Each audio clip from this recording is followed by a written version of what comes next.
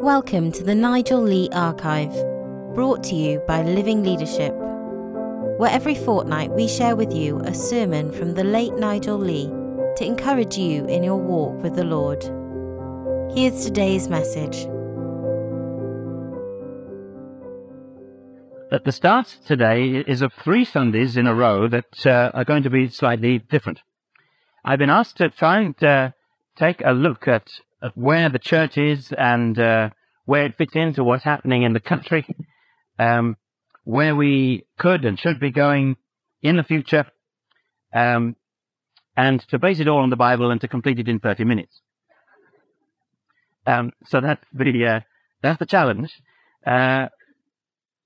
If you could turn to 1 Thessalonians, that's the point where we're going to start. Before, I then want to give this morning, a bit of an overview of the state of evangelicalism in the UK at the present time, and then next week we'll come in more focused to where the church is and changes that have come recently and where we should be heading in the future. If you like a Bible, you put up your hands. Some people know this already, and they get brought, amazingly. 1 Thessalonians chapter 1, page 1186 in the church Bible.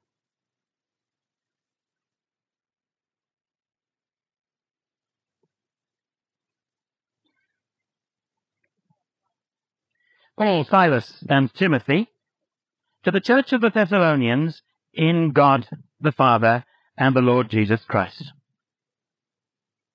We always thank God for all of you, mentioning you in our prayers. We continually remember before our God and Father your work produced by faith, your labor prompted by love, and your endurance inspired by hope in our Lord Jesus Christ. For we know, brothers loved by God, that he has chosen you, because our gospel came to you not simply with words, but also with power, with the Holy Spirit, and with deep conviction. You know how we lived among you for your sake. You became imitators of us and of the Lord. In spite of severe suffering, you welcomed the message with the joy given by the Holy Spirit. And so you became a model to all the believers in Macedonia and Achaia. The Lord's message rang out from you. Not only in Macedonia and Achaia, your faith in God has become known everywhere. Therefore, we do not need to say anything about it, for they themselves report what kind of reception you gave us. They tell us how you turned to God from idols, to serve the living and true God, and to wait for his Son from heaven, whom he raised from the dead, Jesus, who rescued us from the coming wrath. The situation here, just briefly, Paul and Silas were beginning the evangelization of Europe. As far as we know, they were the first Christians to cross over from the cradle of the gospel in the Middle East, Palestine, and to begin to go west. And they'd gone first to Philippi, right up in the north of what we now know as Greece. And they preached there and caused a riot, and then been flogged, and then imprisoned, and then there was an earthquake, and then they were pointed in the general direction of their bicycles and had to leave town. Then, lasted very long, then they walked south for about 100 miles. It makes these guys who are rocking around on the sea on their backside this weekend just look like woods, doesn't it? These guys walked 100 miles, and they came to Thessalonica, and then they started again and preached the gospel. And this time in Thessalonica, they lasted even less time. 3 Sabbath days is all that's recorded when the story is written up in the Acts of the Apostles, perhaps maximum a month. And then there was another riot. They, in fact, in the story of Acts, this particular church planting effort lasted only 9 verses. And then they were kicked out again. It was one of the shortest church planting efforts in the whole of the New Testament. I mean, Paul spent 18 months in Corinth. He spent 2 to 3 years in Ephesus, but here, 3 weeks. And then driven out. leaving just a tiny handful of people into whose hearts and understanding he had been able to put so little. How would you feel? I mean, we've had these wonderful pictures of, and we've seen the work that has happened, but when you look at what is still to be done, it makes the work that has happened seem good but tiny. And this was coming through from the report. You imagine if you're trying to build a new church, only the second in Europe, on the foundation of the gospel, and you've been kicked out after 3 weeks, you would look back and think, well, it's a ruin. There's not much there. And Paul had become very concerned. He wondered how much they'd understood. He'd wondered what had actually happened. He wondered whether everything that he'd built was shortly going to fall down again. So he sent Timothy back to make inquiries and to check up. And Timothy goes and has a look around and does a survey. And then after a while, comes back and reports to Paul the wonderful news that they have in fact become a model church. And it's this idea of being a model church for other people to imitate that I want to hook on to this morning. In verse 5, briefly, verse 5, he says, the gospel came to you with real power, not with words. In other words, Timothy is reporting that as a result of those few weeks of exposure to the truth, lives had really begun to change. The gospel was having an impact. It was making people different, and they were changing. Verse 6, he goes on to say that a large number of people were clearly converted. He said, you became imitators of us and of the Lord. Acts 17, where the story is written up in Acts, we read that a large number of God-fearing Greeks and not a few prominent women became believers. And the evidence that they had truly become believers is that they were willing then, quite joyfully apparently, to withstand the bombardments and the persecutions, the lies, the criticisms, the riots that then fell on their heads, for being bold enough to acknowledge that they wanted to follow the Christ that they had recently been taught about. And then, thirdly, Paul says you've actually started to spread the gospel out to others, north into Macedonia and south towards Achaia. You see, God did his part, working by his Spirit. They had responded by getting truly converted, and there was evidence of it in the face of suffering. And then thirdly, other people around began to receive the ripple-out impact. This was a model church, held up for us like that in the New Testament. In Britain today, we face a very, very difficult situation, I think, a demanding challenge. Christianity has been at the heart of our national identity for a very long time, and it is disappearing rapidly in our lifetime. The British are becoming a pagan, secular country all over again. The surface Christian religiosity that has been around for hundreds of years, affecting, for instance, the way people thought about funerals, or the way they think about marriages, or the way they think about Sundays, or the way they think about authority, or sex, or war, or children's needs in development, and so on. All that is disappearing. So that the vast majority of people in this country no longer look on Christianity in the way that some of these Thessalonians began to, as something new and exciting. Instead, it's something old to be discarded. This country is doing something, I think, pretty unique in world history. It is a country voluntarily giving up its Christianity. Christianity was driven out of North Africa in the 4th century by persecution, 4th to 7th. It was driven out of France following the French Revolution at the end of the 18th century. You realize at the height of the Reformation, France was a country that was about 48% Protestant. Nowadays, it's only about 2%. And the thing that marked the change was the French Revolution in many, many ways. Let me give you a number of statistics. You've heard before, probably here, about the fact that church attendance in Britain is dropping steadily at the moment. 20 years ago, 12% of the British people would have been in a place of worship like this on any given Sunday. Today, 7.5%, and in some parts of the UK, it's as low as 3%. 7.5% under any sort of exposure to Christianity. That means that over 90% of the population of this country never darken the door of a church or come within sound of the gospel in this kind of an environment from the beginning to the end of any year. Over the course of those last 20 years, 1.5 million church members have died at the end of normal life, but another 1.5 million have simply walked away, leaving no forwarding address. Gone, disappeared. You know, every year, 22,000 people who have been members of churches and involved with churches simply drop out at the time of moving house. Maybe job moves them. Maybe the desire to drop out of church was the reason why they moved. But at the time of moving from one place where they're known to another place, they simply disappear out of any sort of church affiliation. During the 90s, roughly 1,000 children a week were dropping out of contact with Christian churches in this country. In the middle of the 1950s, half the children of the UK were regularly, every week, in Sunday school.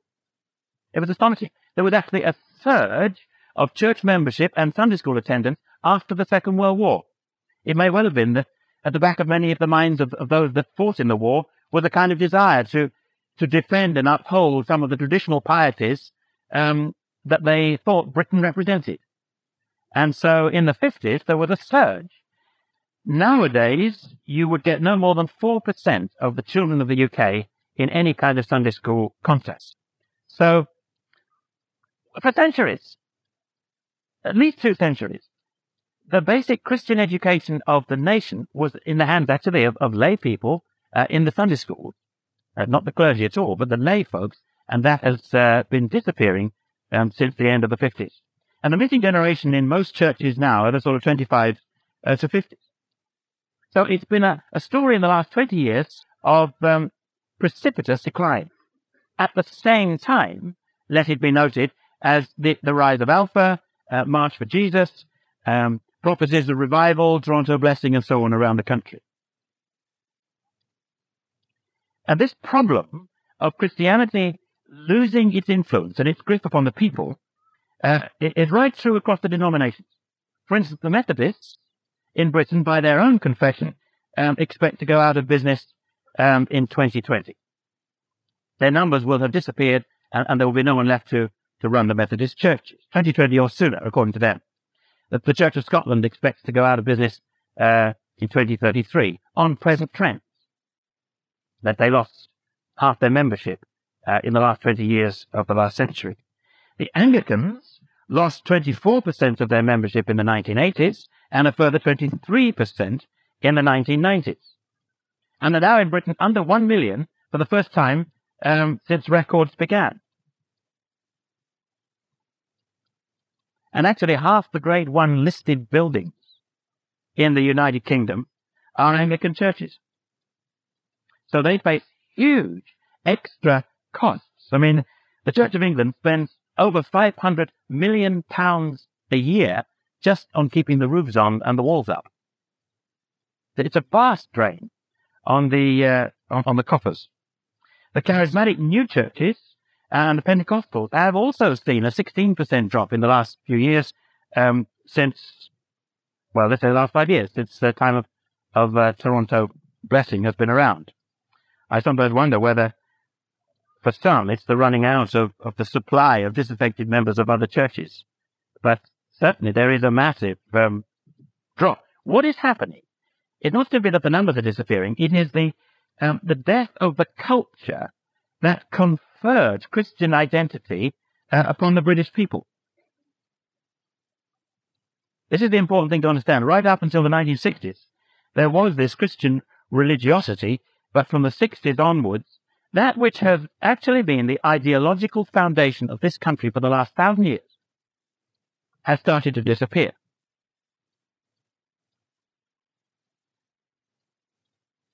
Where did that leave us? The only type of church in the UK that is actually going against the flow of all this, and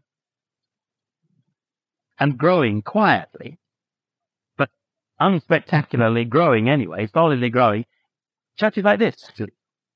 A number of places around the country. Mainstream evangelical churches have bucked the trend and gone up, apart from the Orthodox. The Russian and Greek Orthodox, interestingly, but starting from a very small base. They've been growing. But the only other kind of churches are folks like this, some with brethren background, some FIEC, some Baptist. More of that in a few minutes, because there's a number of things that we must face about our situation and where all that fits in. So Britain is becoming a missionary situation. We are on the mission field. We face challenges now, I think, in secularized Western Europe that are as great as many of the other faith bloc areas around the world. But the evangelicalism of which we are a part is also changing. And we ought to be aware of some of those changes, and some of them welcome and some of them resist. I think sociologists who examine this would speak of an air of competitiveness between churches and denominations. And it hasn't been the case in the course of our history that when evangelicals are weak, they pull together. When they feel themselves strong, they fight each other. And we notice this perhaps particularly in the student world, where there's all kinds of competition now for the allegiance and the attention of many students. Secondly, people take a consumerist approach much more nowadays to church. It's part of living in a consumerist society. People pick and choose. Some even belong to two churches at once in Britain now. They go, I don't want to even suggest such things to you, but some belong to one in the morning and go to another place in the evening, and quite happily, and feel that they're expressing different parts of their personality. In America, 6% now of the American population would tell you that they belong to two different religions. What goes on in these people's heads, I don't know, but I mean, you can be a Christian in the morning and a Buddhist in the afternoon.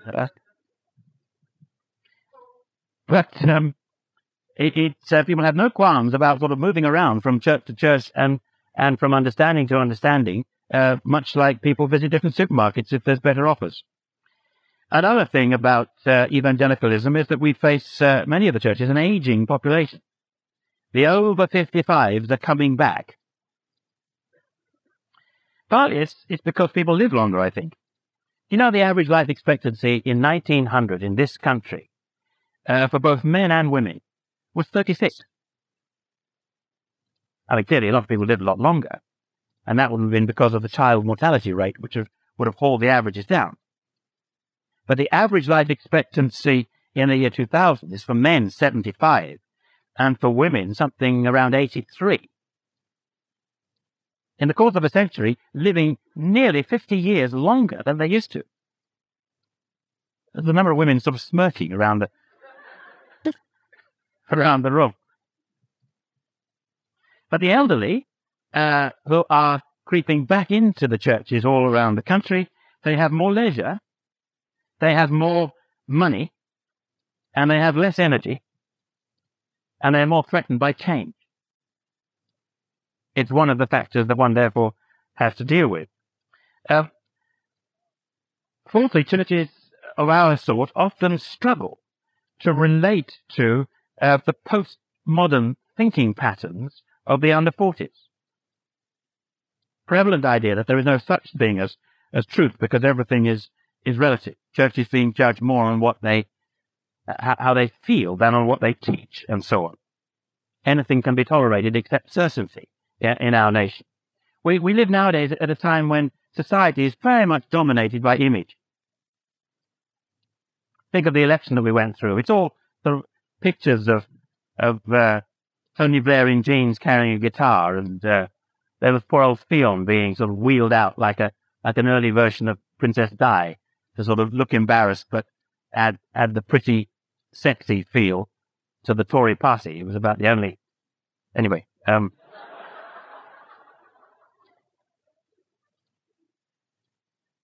It's sort of offsetting and Whittaker. But nowadays, the way people think and feel is dominated by image. The British watch an average of 4 hours of television every day. Because of an average life, that is 12 years that you've sat vegging in front of the box. The Protestant Reformation was the result of printing, and people began to read, and the Bibles began to spread, and people were influenced by printing and literature right up into this century. In China, Chairman Mao's Little Red Book persuaded people into communism. But by the time you get into the 70s, the Ayatollah Khomeini was spreading his message in Iran through cassettes. And so the Iranian Revolution in 1979 came about because of what people could listen to, not just read. But by the time you came to the 1989 revolution, when communism started collapsing all across Eastern Europe and Russia, that was produced by television. Because the East Europeans, and to some degree the Russians, could actually see what life was like in the West for the first time, and no longer believe the stuff that they were being told from on high. The things that are bringing about the revolution, that are changing the way people think, and this must be of interest to those who are in the business of changing the way people think, that has changed rapidly in recent years. Total change. I think there are some other trends within evangelicalism which many academic sociologists perhaps wouldn't notice. I think there has been, in the last 20 years, a widespread loss of the habit of Bible reading among evangelicals, especially among the middle-aged and younger. Now, this is Bible Society statistics. According to the Bible Society, 75% of the people in the churches in Britain never read the Bible, unless it's read to them publicly in some kind of circumstance like this. And 66% don't ever read it regularly from one week to the next.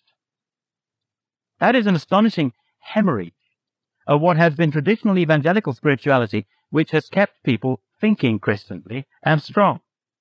Sales of daily Bible reading notes from various organizations, Scripture Union, Every Day with Jesus, and others, have been plummeting in the last few years. And I suspect that many church leaders are losing touch with Scripture and losing their nerve about preaching it. You may think I'm not going on very much about Scripture in this particular talk, but I simply please remember some of the others, because this is different. Secondly, I think there are far more what we may call wholeness issues within churches. People who come in damaged or hurting, with the knock-on effect then of the pastoral care and so on that's needed. There's an epidemic of people with self-image problems in and around the churches, and this could be the result itself of some of the changes in society since the 60s, certainly years of drug addiction or sexual abuse or damaged marriages and so on. But we're also seeing an increase in what we will call poorly parented adults. People needing, as grown-ups, still role models and advice and friendship and loads of unconditional love. And then there's a third thing I want to notice, the sheer pressure and demands of work. We live nowadays in a slavery society in many ways in this country.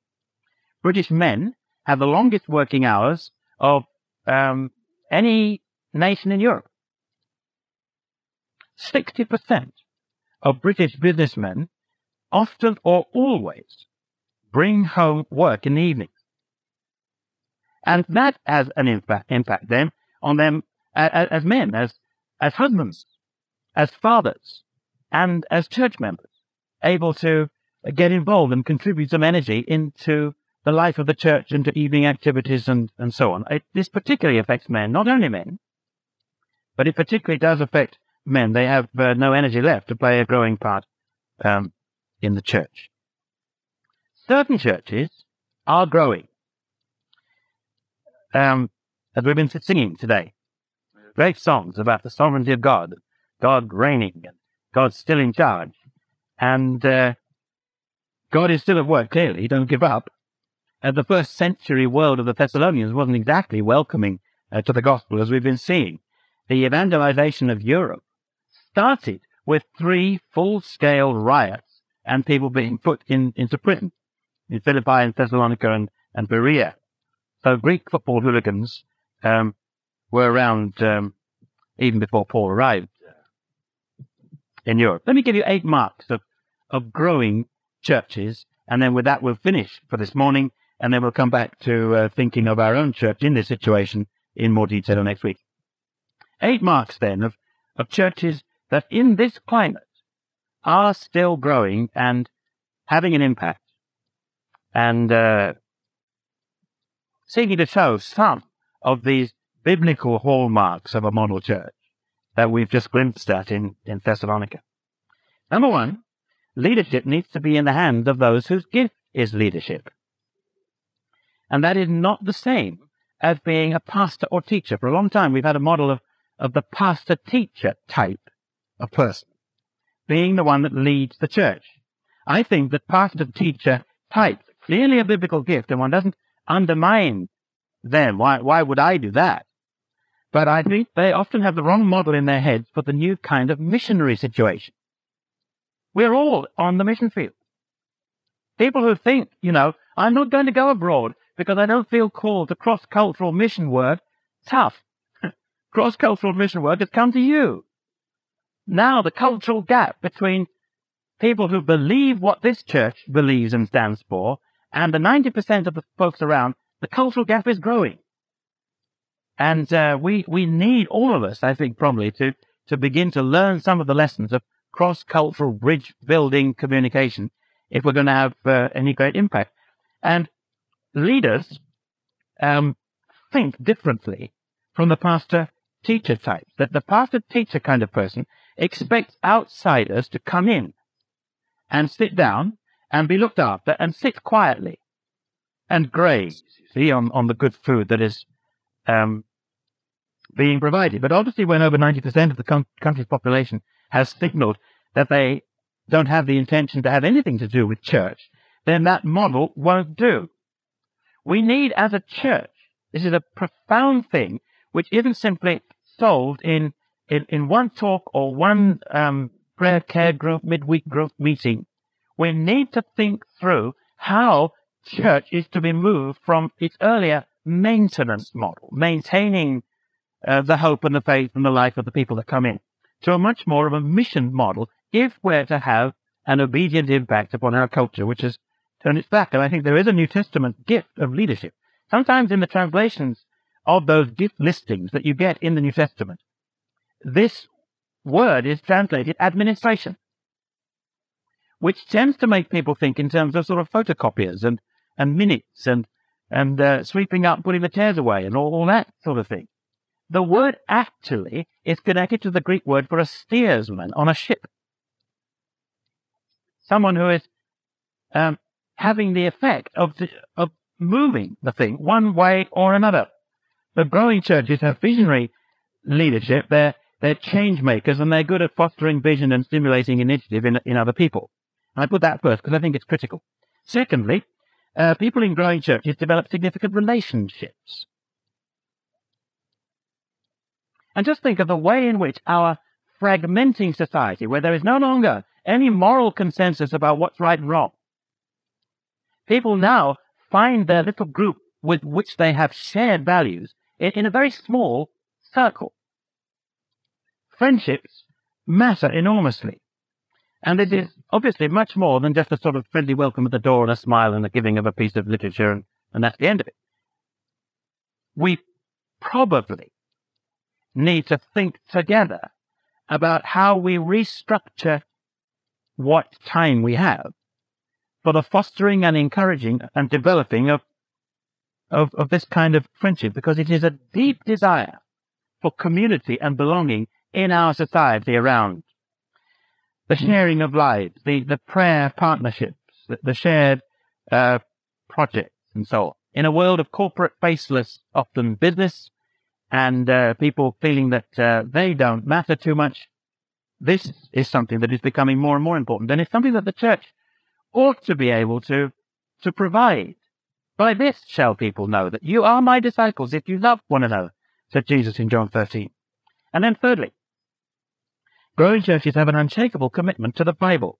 You can see that up and down the country. The churches that have a confident teaching of the Bible at their heart, they keep growing. They buck this trend. And those that don't begin to die. Jesus himself said it. He said, you cannot build on sand if you want something to last. You have to build on the rock of God's Word. I'm afraid that evangelicalism in this country often, wherever you look at it, is in danger of slipping back into the rather unstable and mushy pietism of the 1930s. And it took decades for people like Martin Lloyd-Jones and John Stott and Howell St. John and Leith Samuel and others in their different denominational circles to dig us out of that. But we need to find new ways of helping people engage with Scripture. I'm beginning myself to become more and more uncertain about the lasting effect of some of the ways in which we preach and teach. I think we need to think out, how do we not simply switch off, have coffee, go, and it's gone, and 2 days later cannot remember much of what was said. We need to engender discussion about how we are changed by the Word of God, which is God's way of changing people.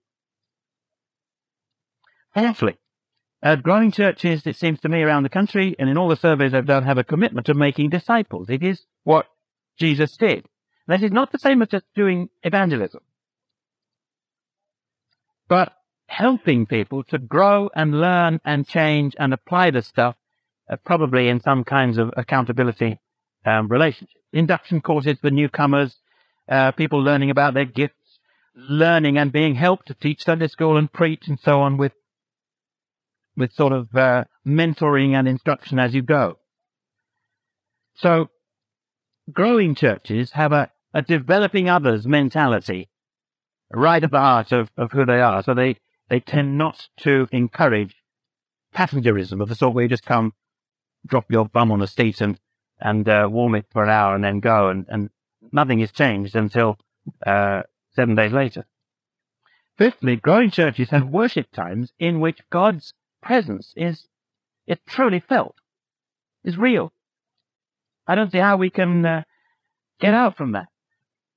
This morning, the music praise leaders singing great songs, helping us. The intention is that we come in and tune, we settle down, we talk less, so that our spirits actually reach out to God and are reaching out from the beginning of our time together.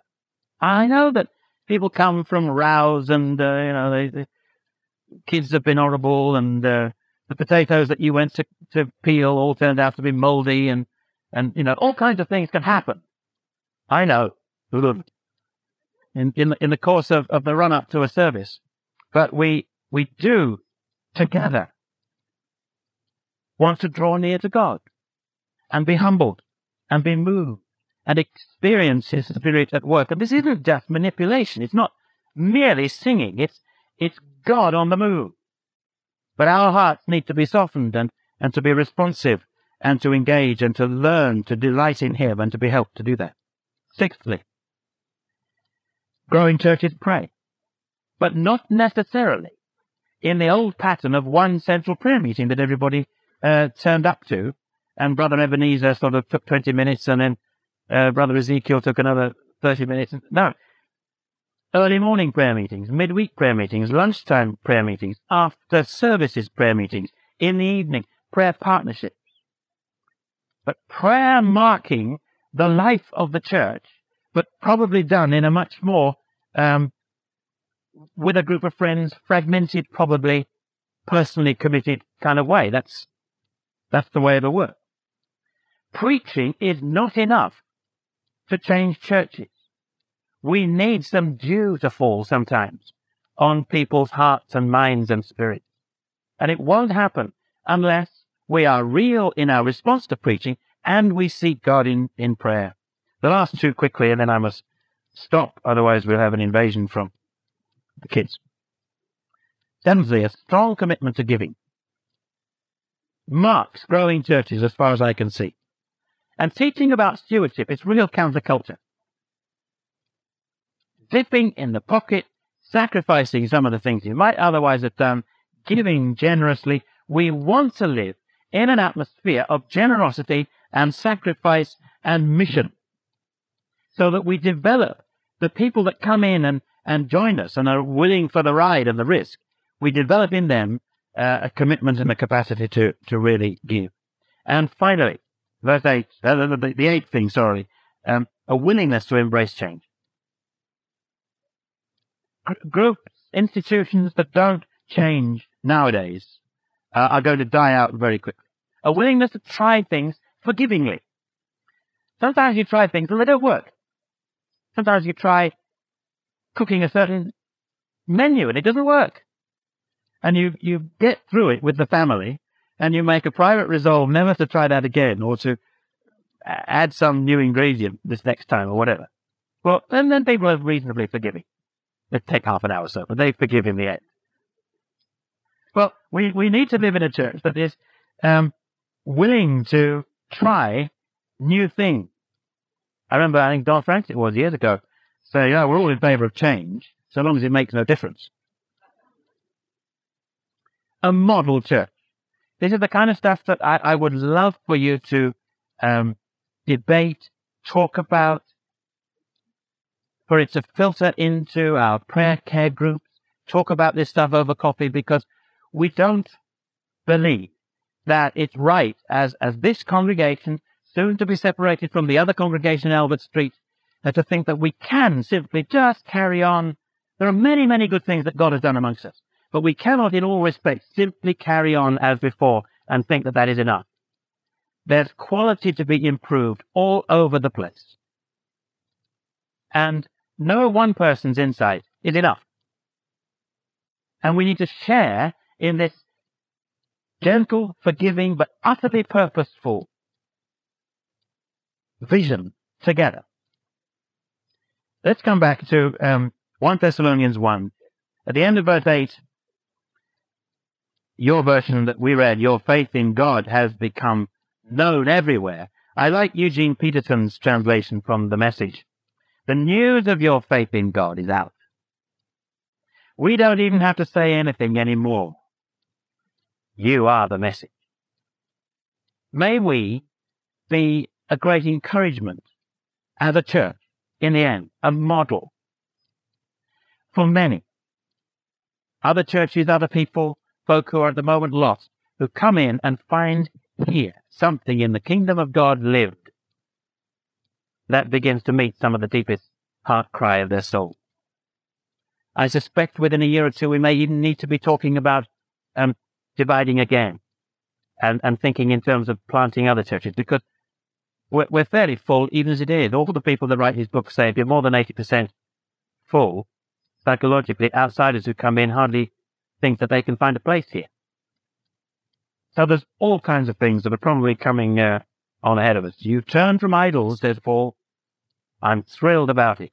To serve the living, the true God.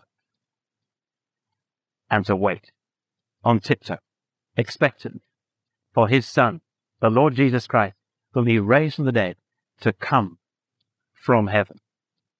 Let us be doing better in so many of these areas than we are when the Lord comes, if he comes in our lifetime. Let's pray.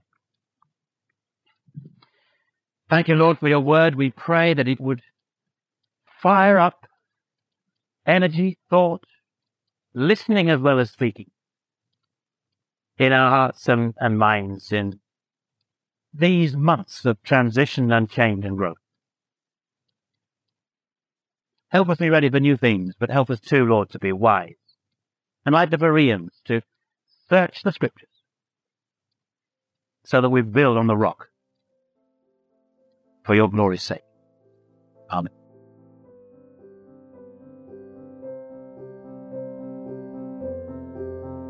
Thank you for joining us today. The Nigel Lee Archive is brought to you as a podcast by Living Leadership. For more information on the Nigel Lee Archive or Living Leadership's other ministries, please visit www.livingleadership.org. God bless.